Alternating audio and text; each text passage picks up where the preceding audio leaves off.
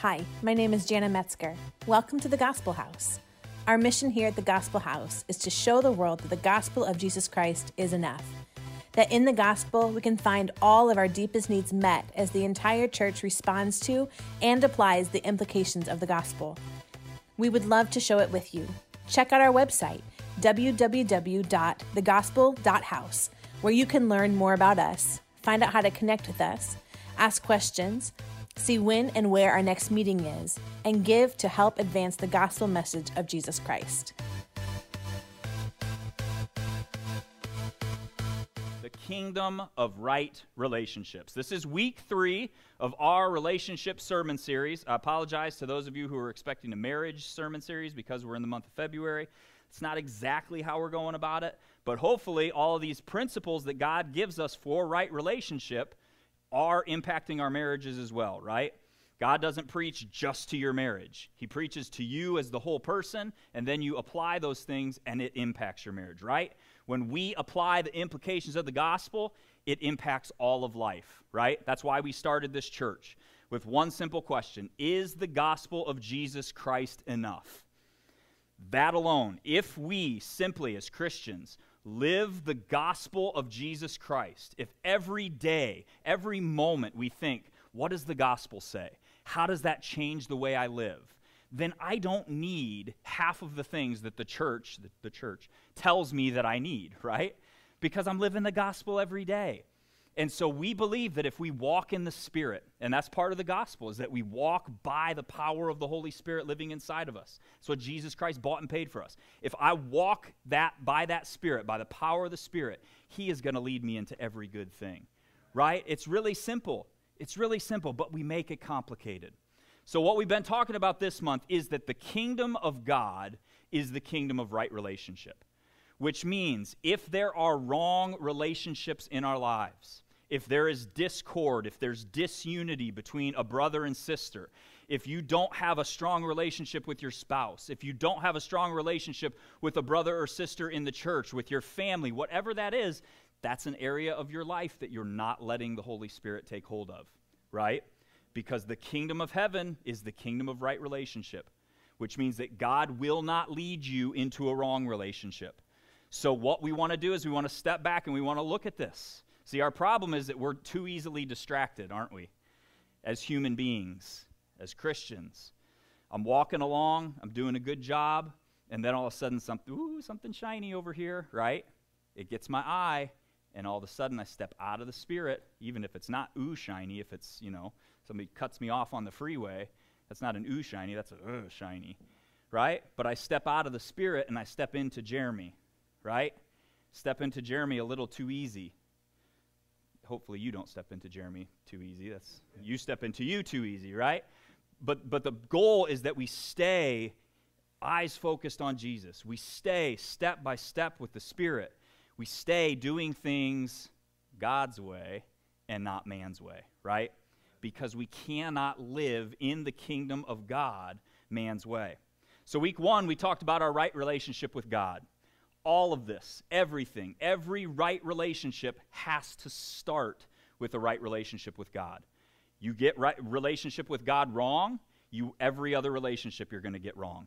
You will miss it. That's how it works. That's why when Jesus tells us, what's the greatest commandment? It starts with God, right? Love the Lord your God with all your heart, with all your soul, and with all your strength. That's number 1. And it's got to be number 1. That's foundational. Next, we jumped into love your neighbor as yourself. But we said last week, there's actually a differentiation that God makes between neighbors. And we're going to continue on that this week. But last week we talked about our relationship with the church. When Jesus comes, he's got these people come to him and say, Jesus, your mom and brothers and sisters, they're outside. They're looking for you. And Jesus says, who are my mother and my brothers? He says, anyone who does the will of my Father who is in heaven, that is my mother and my brother and my sister. Jesus draws this differentiation, doesn't he?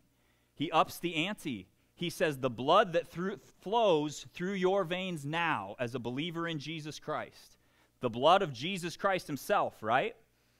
That blood trumps family blood.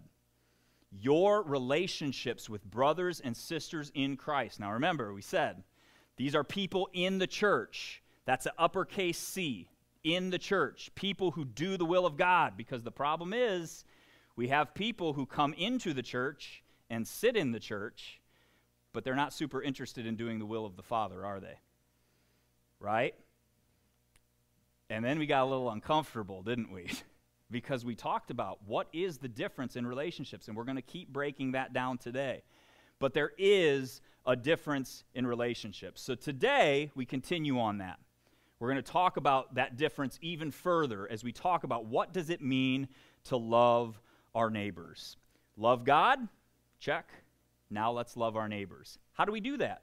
So glad you asked. Luke 10:25-37, the best passage on loving your neighbor in the Word of God. Jesus tells us this. A lawyer stood up and put him, Jesus, to the test, saying, Teacher, what shall I do to inherit eternal life? And he said to him, What is written in the law? How does it read to you? And he answered, You shall love the Lord your God with all your heart and with all your soul and with all your strength and with all your mind, and your neighbor as yourself. He said to him, You have answered correctly. Do this, and you will live. But wishing to justify himself. Isn't that where all trouble with God starts on our end? Wishing to justify himself, he said to Jesus, And who is my neighbor? Jesus replied and said, A man was going down from Jerusalem to Jericho and fell among the robbers. And they stripped him and beat him and went away, leaving him half dead. And by chance a priest was going down on that road, and when he saw him, he passed by on the other side. Likewise, a Levite also, when he came to the place and saw him, passed by on the other side. But a Samaritan who was on a journey came upon him, and when he saw him, he felt compassion. And he came to him and bandaged up his wounds, pouring oil and wine on them. And he put him on his own beast and brought him to an inn and took care of him. On the next day he took out 2 denarii and gave them to the innkeeper and said, Take care of him, and whatever more you spend, when I return I will repay you. Which of these 3 do you think proved to be a neighbor to the man who fell into the robber's hand? And he said, The one who showed mercy toward him. Then Jesus said to him, Go and do the same. Go and do the same. Too many of us end the sermon right there, don't we? We don't actually take nearly enough time to look back and see what's actually going on here. Jesus says to each and every one of us, love God and love your neighbor. And we ask, who's my neighbor? Right? In other words, Jesus, what's the bare minimum I have to do to get by here? We get in a nasty habit of asking God that question, don't we? God, what's the bare minimum I can do and still be considered obedient so that I can get into heaven versus getting kicked out, right? And what's Jesus respond? What is the bare minimum that Jesus gives us here? And his answer is the same, whether you're asking who your neighbor is, or how far is too far, or whatever it is. His answer is always the same. What's the minimum for God? Jesus says, more than you could ever give. That's encouraging. We'll end the sermon there, right? But Jesus does this intentionally. We've gotten into this nasty habit in the Western world of wanting everything to be practical. Break it down for me practically, Pastor. What do I have to do? What are we saying? What's the bare minimum? But God says, Jesus says, guys, the bare minimum is more than you could ever give. I need dependence. I need you to be completely reliant upon me, because I'm the only one who can do this. Y'all, if you read The Good Samaritan and you go home thinking to yourself, all right, I'm going to do that. I'm going to be a good Samaritan. You missed it. You missed the entire point of the story. Everything, the Beatitudes, Galatians 5, the fruit of the Spirit, whatever it is that we read in Scripture, if you walk away thinking, I can do this. Yeah, God, I got this. You missed it. everything in Scripture, it's kind of a beatdown, right? It's not a nice way to put it, but it's kind of a beatdown. You look at the Ten Commandments and you look at the law and the Scriptures and all of these things, and there's an element of it that you should come to if you know the gospel, and you should say, God, I can't do this. We talked about Peter last week, right? That was the breaking moment for Peter. When Peter comes to Jesus and says, Jesus, I can't do this. I will give you everything that I have, but this is where I can get. You're asking me for this agape love, and Jesus, I don't know what that is. So I'll bring you everything I've got, but you got to show me. And guess what Jesus did? The day of Pentecost happened, and the Holy Spirit fell on Peter. And all of a sudden, Peter starts to use, in the letter of Peter, we see Peter writing this word love, this agape love. But it wasn't until he was filled with the Holy Spirit that he even knew how to love that way. Guys, we've got to be dependent on Jesus. When I read this book, I don't see a practical message. I don't see practical steps to get me from stinky Jeremy to great Jeremy.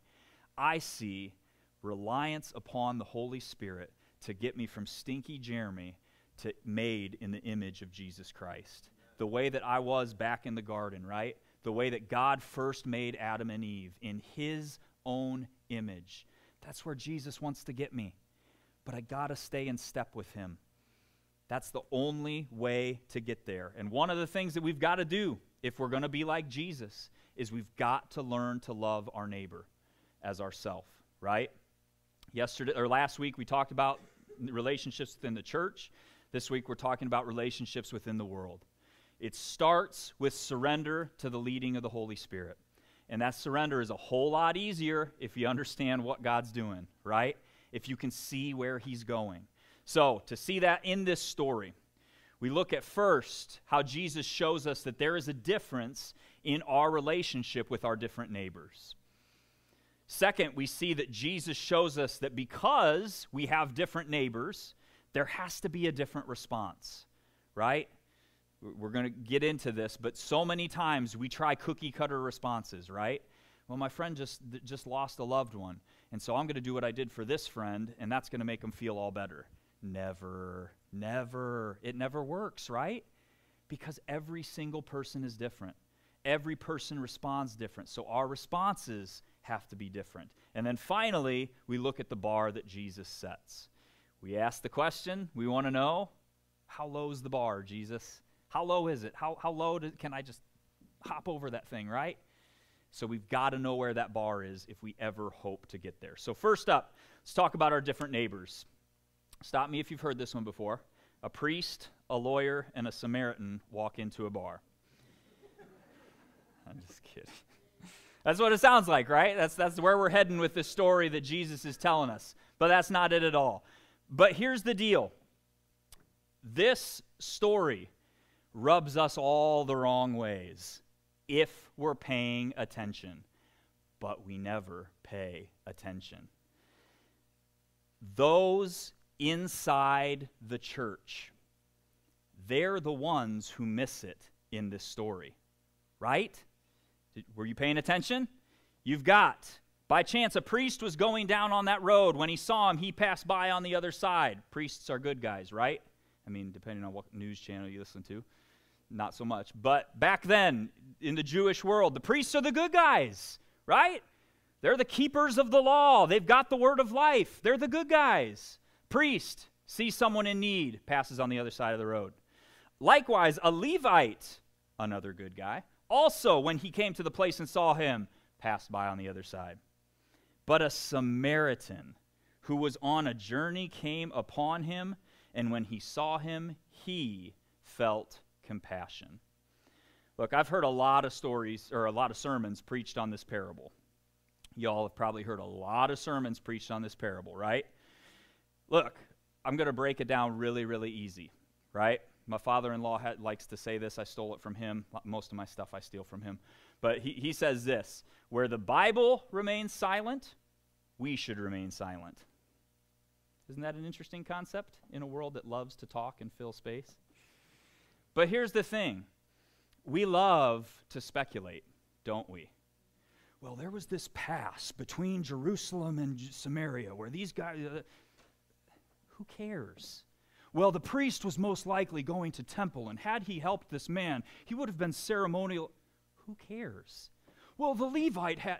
Y'all, I'm going to spare you the details. We've all got excuses, don't we? Right? Excuses are like toilets. Everyone has one, and they all stink. That's the PG version. There's another way to phrase that, but I'm not going to do that. I wasted my bad joke on the people walking into a bar. That's as far as the pastor can go on a Sunday. But look, we speculate. We speculate, we speculate, we speculate, and we waste all our time speculating because it doesn't matter. It doesn't matter why the priest didn't stop. It doesn't matter why the Levite didn't stop. It doesn't matter why the Samaritan stopped. You know why it doesn't matter? Because Jesus doesn't tell us. If it was that important to the story, Jesus would have told us why they didn't stop. But he doesn't. So let's stop wasting our time filling time with worthless information and look at what Jesus is telling us. Y'all, a Samaritan stopped. And most of us, now you've heard the sermon, so you know this, those of you who have heard sermons preached on this, Samaritans were the bad guys, right? So much so that there's a story in John where Jesus responds to the Samaritan woman at the well. When Jesus' disciples come back and see him talking to a Samaritan, they're all like, whoa, Peter, you going to go get Jesus and pull him out of this one? Because he's not supposed to do that. So much so that the Samaritan woman herself says to Jesus, why are you talking to me? Jews don't associate with Samaritans. Jews hated Samaritans. And then Jesus goes and makes a Samaritan the hero of the story? What? Jesus? Come on. Aren't you paying attention? You guys thought I was hard on you last week. This is a bomb. Like, Jesus dropping this is like an atomic bomb. Like, I'm thankful you all showed up after last week. But Jesus doing this, nobody's coming to church next week. Jesus, are you kidding me? Are you joking? Jesus is preaching to all Jews here. This is like going to the Democratic National Convention and telling a story where Donald Trump is the hero. Right? If you sit on the other side of the fence, it's like going to the Republican National Convention and telling a story where Nancy Pelosi is the hero. Right? That's what this is. This is a bomb that Jesus is dropping. The Jews are sitting here like, time out, Jesus. We're the good guys. You forgot that. All through Scripture, we're the good guys. And Jesus says, I am Scripture, y'all. And the gospel says all through the Word, you're not the good guy. There is one good guy. Right? The gospel says, look, we don't like this. This isn't the popular gospel. We don't preach a popular gospel here. The real gospel says Jesus Christ is the hero. Everyone else is the villain. And it's only when you realize that you can come to saving faith in Jesus Christ. So these Jews are astounded by this. What is going on? Jesus, you got it backwards. The problem is Jesus keeps getting it backwards, doesn't he? And if Jesus keeps getting it backwards, you'd think eventually we'd catch on. Oh, maybe I'm the one who's got it backwards. I'm not the hero of this. The Jews missed it. They missed Jesus' point to this story. Which makes you think, man, why was Jesus so hard on them all the time, right? Because over and over in the Gospels, we just see Jesus ragging on these Pharisees, right? He calls them broods of vipers and whitewashed tombs that look fancy on the outside, but they've got dead corpses on the inside. Whoa, Jesus. These are the good guys, right? But here's the thing. Jesus was hard on the church back then. He's hard on the church now. Y'all listen to the Holy Spirit? I don't know, maybe I'm weird. I've told you guys this before, but if I go more than a couple days without getting corrected from the word, I'm like, okay, Jesus, what am I doing wrong here? Does the phone line get cut or something? Because like the Holy Spirit corrects me all the time, because I'm not the good guy. He is. And when he corrects me, he does so to what? Make me look more like him, right? Jesus is hard on the church because the church should know better. They should know better. The Jews back then, they should have known better. They had the words of eternal life. They had the law and the prophets. They had the gospel. Jesus hadn't completed it yet, but they knew what the Messiah was coming to do. They knew that a Messiah had to come. And why did a Messiah have to come? Because Jesus was bored up in heaven and didn't have anything else to do? No. The Messiah had to come because they were so messed up. The Jews knew this. But then when Jesus shows up, they couldn't even recognize him. Primarily because they couldn't recognize the sin in themselves, right? The Jews knew better. Church, we know better. Yet, the world around us is lost and dying. They have been beaten. They have been bruised. They are bleeding. They are lying by the side of the road, dying in their sins. And the priests continue to walk by on the other side of the road. And the Levites continue to walk by on the other side of the road. And the Christians continue to walk by on the other side of the road. Shame on us. Right, church? We read these stories and we think, stupid Pharisees. Gosh, those Pharisees are so dumb. They just never got it. Right? And we miss it. Because Jesus isn't just preaching to the Pharisees here, is he? This isn't to the Pharisees. It's to me. And Jesus says, Jeremy, you keep missing it. You keep passing by on the other side of the road. You are so busy trying to get to your Christian meetings and your Christian prayer rallies and your Christian worship nights and your Christian concerts that there are people who are lost and broken and dying, and you are leaving them, refusing to respond so that you can get to your commitments. Y'all, the world doesn't know any better. Christians are really bad, especially the Western world in the United States today. We are so good at criticizing the world. So bad. Oh, this world is more depraved than it's ever been, and they do this and they do this. Y'all, they don't know any better. It's like me getting mad at Gideon for spitting up on my shoulder, right? Gideon, it's not polite to spit up on people's shoulders. He doesn't really spit up anymore because he's almost won, but you know, he doesn't know any better. We get so frustrated with the world for doing world things. And meanwhile, the church isn't doing anything to help. We're not doing anything to show them a better way. I have personally watched, maybe some of you, y'all, we going to get to a point where we're strong enough to admit this? Or do we want to keep putting up our dukes and fighting anybody who tells us we do it wrong?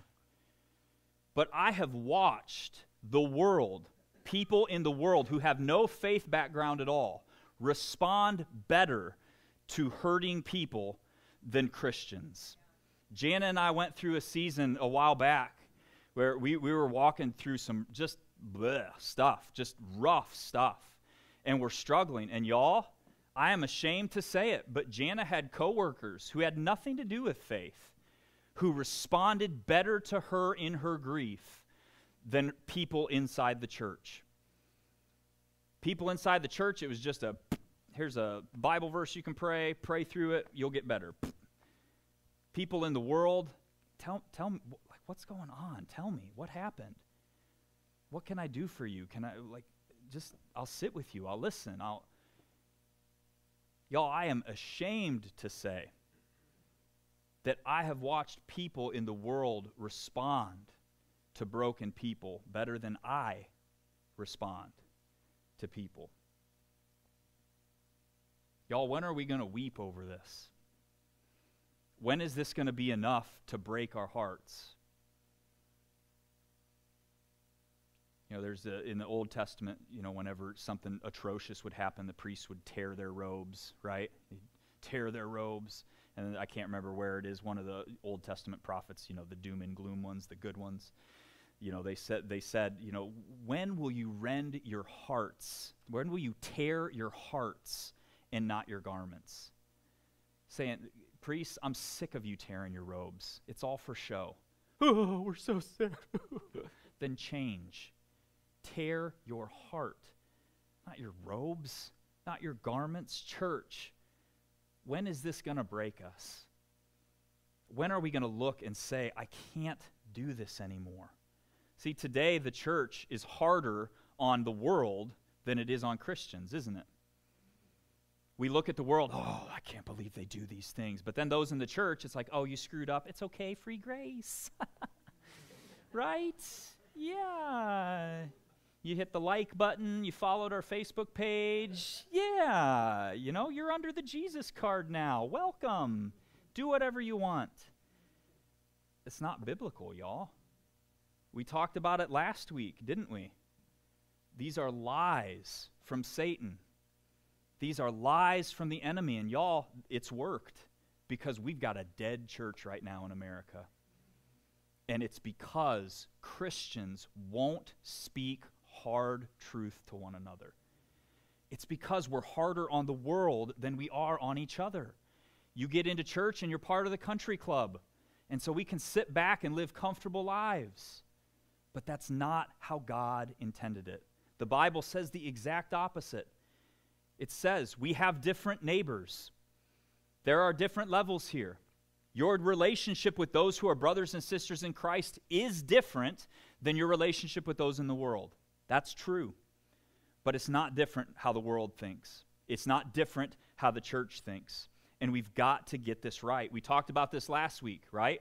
When we talked about sharpening, with iron, sharpening iron. It's not just words of encouragement. Encouragement happens, but when we sharpen iron, it's got to be, right? It's a violent process, and it requires conflict. That's part of the sharpening process. So we've got to learn how to manage conflict properly, which is why we've got to walk out Matthew 18, right? Jesus gave us the map for it. Live this out. Correct one another, right? If Jesus thought it was all going to be sunshine and rainbows as soon as we got into the kingdom, that we were never going to need to correct each other, he wouldn't have given us Matthew 18, would he? Because we wouldn't have any conflict that needs to be resolved, but he did, which means that he knew this was coming. Because he knows we've got to help each other become more like him.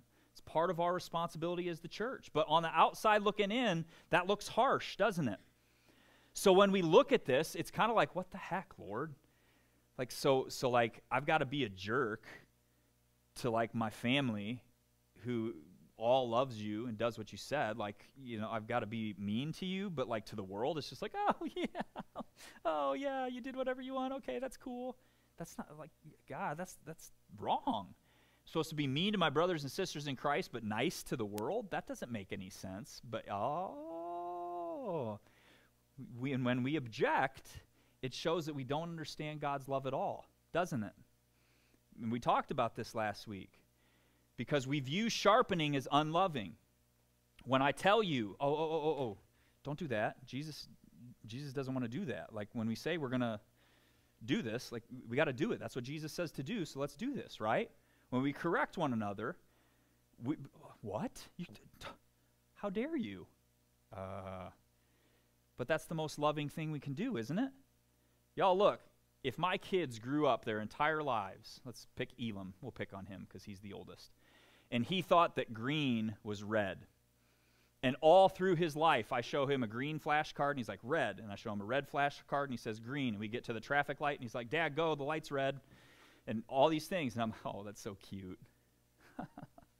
And I just let him go. I never correct him. I actually I had an old soccer coach whose parents did that to them.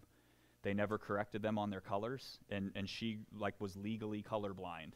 not because she couldn't see color, but because she couldn't recognize fast enough like what the colors were or whatever. Isn't that crazy? But you and I just said that, and I heard the collective gasp come from you all, right? Right? Because we know that's not loving, is it?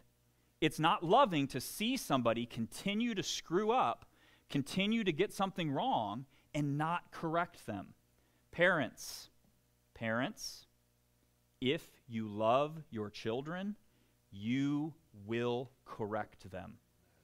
The absolute most unloving thing you could ever do is to let them continue to do things incorrectly. Y'all, right? A loving parent corrects their children.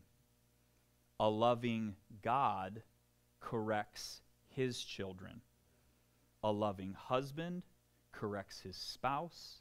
A loving wife corrects her. You guys see it? You get it? Right? If we're going to live in unity as the church, we've got to be willing to correct one another. Don't we? I told you I was going to preach on this. I'm not going to preach on it. I'm not going to break it down and everything, but I do want to read this to you. 1 Corinthians 5. It's probably just one of the most overlooked passages in Scripture. I don't know that I've ever heard anybody preach on it, probably because it's super uncomfortable to preach on. But it says this. This is what Paul says to the church in Corinth. It is actually reported that there is immorality among you, and immorality of such a kind as does not exist even among the Gentiles, that someone has his father's wife.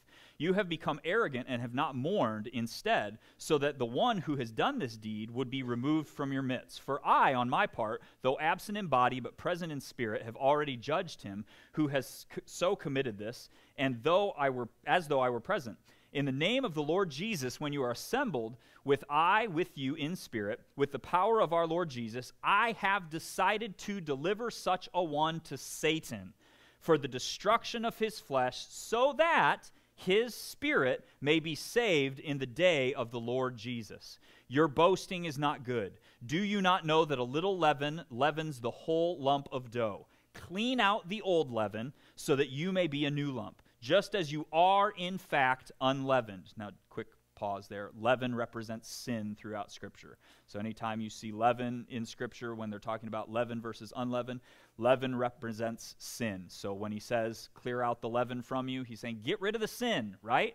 Get rid of it. Get it out from among you. For Christ, our Passover, also has been sacrificed. Therefore, let us celebrate the feast, not with old leaven, nor with the leaven of malice and wickedness, but with the unleavened bread of sincerity and truth. I wrote you in my letter not to associate with immoral people. This is big. I did not at all mean with the immoral people of this world, or with the covetous and swindlers, or with the idolaters, for then you would have to go out of the world. But actually, I wrote to you not to associate with any so-called brother if he is an immoral person, or covetous, or an idolater, or a reviler, or a drunkard, or a swindler, not even to eat with such a one. For what have I to do with judging outsiders? Do you not judge those who are within the church? But those who are outside, God judges. Remove the wicked man from among yourself. You see the different responses? It looks harsh, doesn't it? Hold on, God. So you're saying that if a brother or sister refuses to be corrected, we do Matthew 18, we do all the steps. We go to them individually, they refuse. We bring 2 or 3 together and go to the person and they refuse. We get the whole church body involved and they come and they refuse. And then we boot them? That doesn't seem loving, Jesus. We kick them out? But that's exactly what he says to do, isn't it? Because you should know better. Back to the James series, y'all. Don't say you believe in God unless you're going to do what he says. This is a hard book, y'all. Right? No wonder so many people don't want to follow the real Jesus. And y'all, a lot of people don't want to follow the real Jesus. That's not your burden to bear. That's his. Right? but we have to walk out truth. God's word doesn't change, y'all. Right? What's culturally popular at this moment, what the world says, well, that's intolerant. That's not, call me whatever you want. God's word doesn't change. And if you think it does, ladies and gentlemen, you got to pull on that thread. Y'all have, you know what I'm talking about? You had the sweaters, right? And your mom told you, don't pull on that thread. But of course, as soon as you got to school, you're like, I'm pulling this thread. And you didn't have a sweater when you got home. Right? Because when you pull on that thread, it all unravels. You want to start playing that game? Which areas of the Bible are culturally relevant? Well, let's get rid of those. Y'all, there's no word left when you pull on that thread. If you're going to question some of it, question all of it. God's word doesn't change as much as people wish that it would.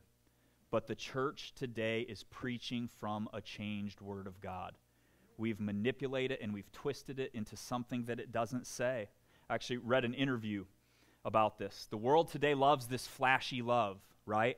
We want right here, right now. I read an interview with this musician, a music artist. She actually grew up as a missionary. Her parents were missionaries overseas, and when she first started in the music business, she actually was a Christian artist. Like was considered, it's like not Christian, but like inspirational. You know how they do that, where like they don't want to be labeled as a Christian, but they want to uplifting music, and so they whatever. But she had this quote. What they were talking to her about her faith specifically, and like why she walked away, and she said that because of faith, you don't live your best life now, because you're kind of working towards this end game that no one has any certainty of. This is all we've got.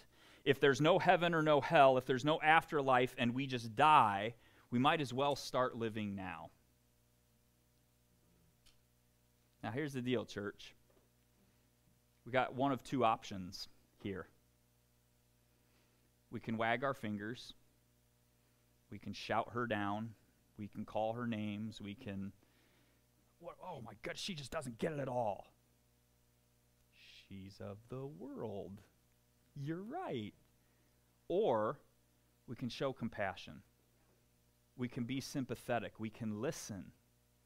Now look, you guys listen to a lot of talk radio, right? Talk radio is everywhere out there. You don't have to agree with everything you listen to, right? You can listen to things and be like, nah, that's not right.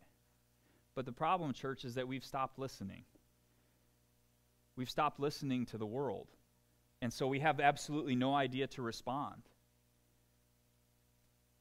And so this person comes out here and says something like this, and y'all, she's not the only one, right?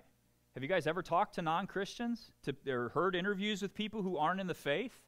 That's what they all object to, right? Well, I don't want to give up living my fullest life now for something that I don't know whether or not it's actually going to happen or not. Shame on us, church, because we've convinced the world that to follow Jesus, we can't live a full life. That's because when outsiders look at the church, what do they see? They see a dead church.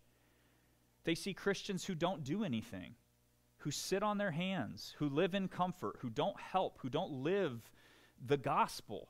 Look in the book of Acts, y'all. Do you see anybody in the book of Acts, any of these original disciples who are like a boring life? I don't, right? You read the book of Acts and you see guys and girls who are on fire for Jesus, who are out there doing absolutely incredible things. Where is it? Where is it? It is not. I refuse to believe that it is because when this book was finished, when they closed the pages, the miracles stopped. Well, we don't need those anymore. I don't buy it. I don't see anywhere. If that's the case, where do we stop that? When we pull that string, where do we stop? So does salvation only apply between the pages of these books? Some people think that, right? It doesn't. If God is still saving, and that's the biggest miracle of all, right? When an unbeliever comes to Jesus, if God is still saving and doing that miracle, then any other miracle in these pages, I believe, can happen. And more, and more. Right? But the world doesn't see it because the church isn't doing it. How in the world can we let this happen? We have shown the world that the church is dead. How are they supposed to believe we're alive if we don't do what God says? How are they supposed to believe that how are they supposed to even want what we have if we're not doing what God does? If we're not loving like God loves? Kids don't understand.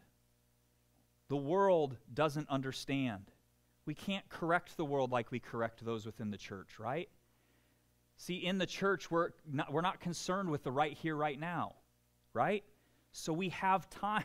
We can play the long game. We correct one another because my mission isn't to make you happy right now. My mission is to anchor your joy in something that can never be taken from you. And that's to make you look more like Jesus. And when we are all on the same team, that's all of our goal, right? We want to make each other look more like Jesus. And there is joy in that. Y'all, the world doesn't have joy like that. Sex, drugs, and rock and roll, they can give you right now. They can make you feel good right now. But y'all, there's no joy that comes from that. Because when you wake up in the morning, and look, y'all, some of us have been there, right? Some of us have pressed those buttons. Some of you haven't, and praise God for that. Don't press them. It's not worth it. Trust the people who have pressed them. You wake up in the morning and you are empty. You wake up in the morning and there is nothing fulfilling about what you just did. So you go out the next night and try to chase it again. And you go out the next night and try to chase it again. Church, when are we going to show the world that you don't have to chase? That there is a source of joy that you can tap into that's going to trump all of that stuff. The world doesn't want it because the world hasn't seen it. The world hasn't seen it because we won't live it. When will it stop? Gospel House, y'all, when will it stop? Do we want to be the church that shows people what God's love looks like? Do you want to be the Christ follower that shows the world what God's love looks like? If you do, then you've got to know where Jesus sets the bar. Right? This is where Jesus sets the bar in the story of the Good Samaritan. This story, the way that this Samaritan responds, right? That is God's bar. Jesus Christ, the gospel, his life, that is God's bar. Look at how well Jesus loved the world. Y'all, Jesus didn't compromise on truth. He told it like it is, didn't he? And not just to the Pharisees either, did he? The people who were lost in sin, the people who were doing it the wrong way, he shot straight with them. He didn't sit there and say, "Oh, it's okay, sweetie. Do you feel better when you do that?" He didn't do that. He said, "Look, judgment's coming. The kingdom of heaven is at hand. If you want to get right, this is how you do it. It's through me. I am the way, the truth, and the life. No one comes to the Father but through me." Right? He didn't compromise on that. But yet, who was it that flooded Jesus' doors? Everywhere Jesus went. Well, it was the religious. False. Well, it was those in the church. No. It was those who had, no. Prostitutes, sinners, tax collectors. Jesus loved people so well that those were the people who were drawn to him. Church, if we have a love that comes in under the bar, if God sets the bar here and we say, we're going to sneak under it. We're going to come down here and just give people this. If we have a love that's coming under the bar, you'll be able to tell by the people that are drawn to us. Whoa. That's not a measuring rod anybody wants to use, is it? Because when we plant churches, we do so in socioeconomically sound neighborhoods, right? Because we want to make sure we've got the money coming in, and we want to make... It's not what Jesus says. It's not what Jesus did. So why are we putting it upon ourselves to do it differently than Jesus did and calling ourselves his disciples? What is the bar? I talked about this last week, maybe 2 weeks ago. I can't remember. Micah 6:8, right? It's a pretty good bar. What does the Lord require of you? Do justice. Love mercy. Walk humbly with your God. And we see it here. This is the Samaritan's response. Samaritan who was on a journey came upon him, and when he saw him, he felt compassion. And he came to him and bandaged up his wounds, pouring oil and wine on them, and he put him on his own beast and brought him to an inn and took care of him. On the next day he took out 2 denarii and gave them to the innkeeper and said, "Take care of him, and whatever more you spend when I return, I will repay you." It all starts with compassion. I think that this is the point where most of us need the Holy Spirit to do some uncomfortable digging in our hearts. We don't go to the world. We don't love our neighbors who are in the world. Very simply put, because we don't care. Right? They are going to hell, and we don't care. For some of our neighbors, we're kind of happy about that, aren't we? Be real with Jesus. He knows how you feel anyway, right? But what's God say over and over in Scripture? Yeah, go ahead and hate your enemies. Pray for them to go to hell. Love your enemies, right? That's the gospel command. We can't be happy about an outcome that breaks God's heart, no matter how much you don't like somebody. So you've got to pray for them. You've got to fast for them. You've got to do everything in your power that you can. If you know they hate you, don't go to them and talk to them about Jesus. Send somebody else, right? But y'all, here's the uncomfortable reality. We got these relationships here on earth that are at odds. You're going to spend eternity with that person if you do it right. Right? It's going to be a really long and uncomfortable time to hate somebody. So fix it now. That's what Jesus is saying, right? Fix it now. Don't wait. You guys remember this one? It's the simplest definition of ministry. Strip it all away. You know, ministers and lay leaders, and forget it all. Forget it all. The simplest definition of ministry. Ministry responds to need. That's it. That's what ministry is. But you can't respond to needs if you don't see needs. And you can't see needs if you don't care enough to see needs. So it all starts with compassion. It's the most famous Bible verse in the entire Bible. John 3:16, right? Is that all the football games and everything? How's it start? For God so loved the world. Compassion. God's response to our greatest need all started with compassion.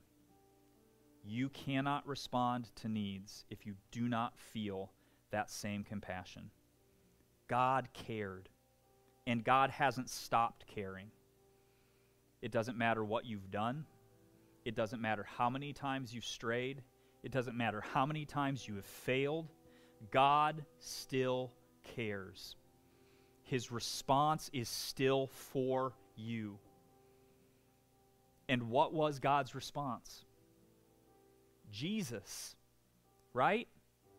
Look at what Jesus did for you. We look at this story of the Samaritan and how the Samaritan responded. But look at this. Jesus came and healed and bandaged your wounds by the stripes that he took on his own back. Jesus was anointed with oil and drank wine while on the cross, all to prepare him for what? For his burial, for his death. All so that you could be anointed for eternal life with him in his kingdom.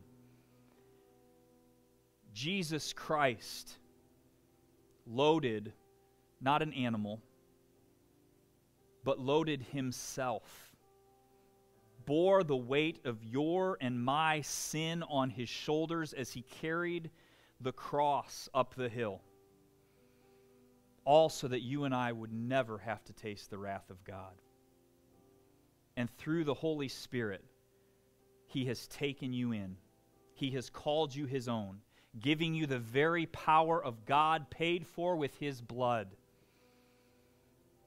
to give you all that you will ever need to live this life to the fullest. Jesus Christ is the bar. The gospel is the bar. When God says, go and do likewise, that's the command, y'all. We're going to celebrate communion this morning. You want to grab those? We'll pass those around if you did not grab a little cup here. Just raise your hand if you didn't grab a communion set.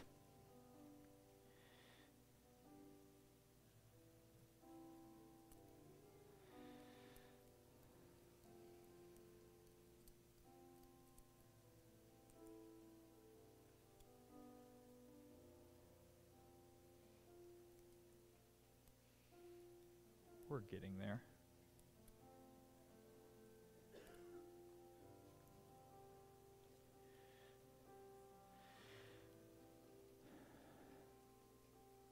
Y'all, this is the bar right here, represented in this bread and in this juice.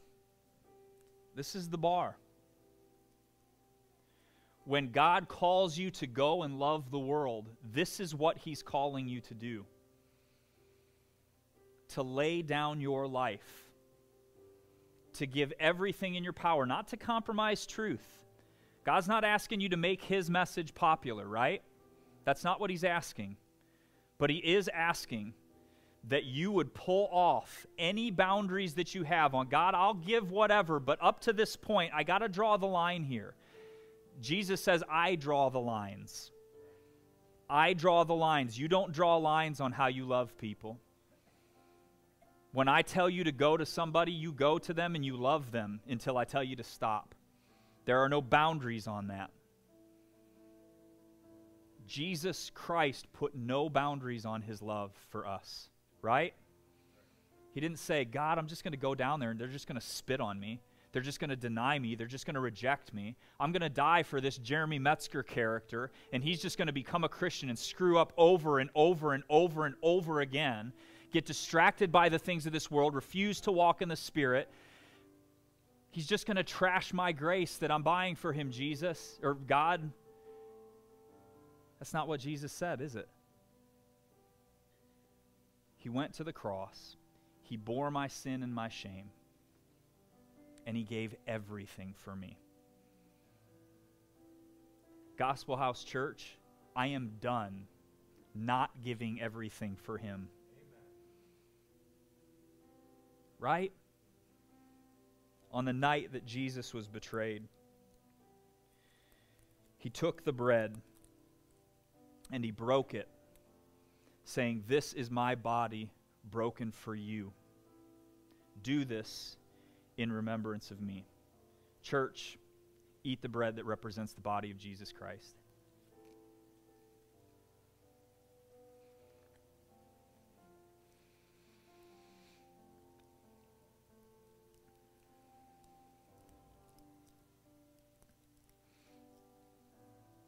On the same night after giving thanks, Jesus took the cup and he said, "This is my blood poured out for all of you. This is the blood of the new covenant. I will not drink again of the fruit of the vine until I drink it new with you in my Father's kingdom." Church, this cup has a promise with it. The blood of Jesus Christ has a promise with it. But guys, we cannot be selfish. We cannot hoard this gift. Y'all, I want to drink it new with Jesus in the kingdom more than anybody else. But I don't want to do it alone. And I don't want to just bring you beautiful people with me. We have got to bring as many people with us as we can. Because that's what He wants, right? So as we drink this cup, drink it as a renewal of your vow to Him, as a renewal of your zeal to Him to be about the Father's business, to run after the things of God to a lost and dying world. Jesus Christ poured out His blood to respond to our greatest need. We've got to do the same.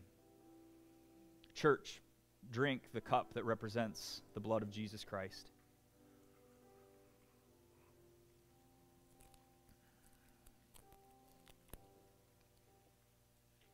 Christian, like it or not, you have earned yourself a reputation. We have earned ourselves a reputation of being people who sit on our hands. You heard it, right? I want to live my life now. I don't want to have this kind of faith that tells me to wait to live my life. Gospel House, we can be the people who set this world on fire for Jesus. Not because we're great. Quite the opposite, right? We're like Peter. We're coming to Jesus and we're saying, as a body, as an entire church, as brothers and sisters in Christ, we're coming to Jesus and we're saying, God, I can't do this.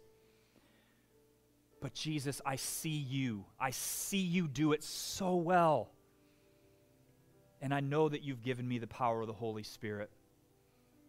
And so I'm done doing it my way. Not my will, God. I want you to take every breath of who I am from this moment on. I want you to direct every step. And church, we will come alive. You will come alive like never before. Anything you used to do to chase that thrill, I promise you, 1,000 times over, that's what it is to come on fire for Jesus. And the world needs a church on fire for Jesus right now. We can be that church, but we have to care. We have to care enough to put God first in everything that we do. That's the only way that we can show this world what truly living looks like. We have to care enough to love each other inside the church well enough to speak hard truth to each other, right? To sharpen one another, to encourage one another, to do life together with each other so that we can sharpen one another and make each other look more like Jesus. And we have to care enough to respond to the needs of the dying world around us. Even if they don't believe it yet, we have to show them a love that they can never find on their own. We can't just talk about it, y'all. We have got to be about the Father's business. Gospel House, let's show our neighbors. Not that we're here to do easy love, right? Not that we're here to take the easy way out. Not that we're going to buy them Hallmark cards and cute little things. No, but that we're going to live life with them and respond, sit with them, listen with them, respond to the needs. I'm excited about this, y'all. Are you excited? I have no idea what God is going to do. No idea. That's an uncomfortable place to be, isn't it? But I know that God's word promises it's going to be good. And I know that if Jeremy's out of the way, it's going to be even better, right? Because I'm not going to be in the way to screw it up. Who's with me? Let's show this world the love of Jesus. Amen? Thank you for listening to the Gospel House podcast. We pray that you were pointed to Jesus and will apply what you learned to look more like Him each and every day. If you found today's message impactful, do us a favor and hit the follow button. Leave us a rating and write up a review to help others find our podcast. You can also help us by sharing the podcast so that together we can show the world that the gospel of Jesus Christ is enough. If you have any questions or comments, we would love to hear from you. Head to our website, www.thegospel.house/connect, fill out the form, and someone from our Gospel House family will connect with you. God bless you, and remember, the gospel of Jesus Christ is always enough.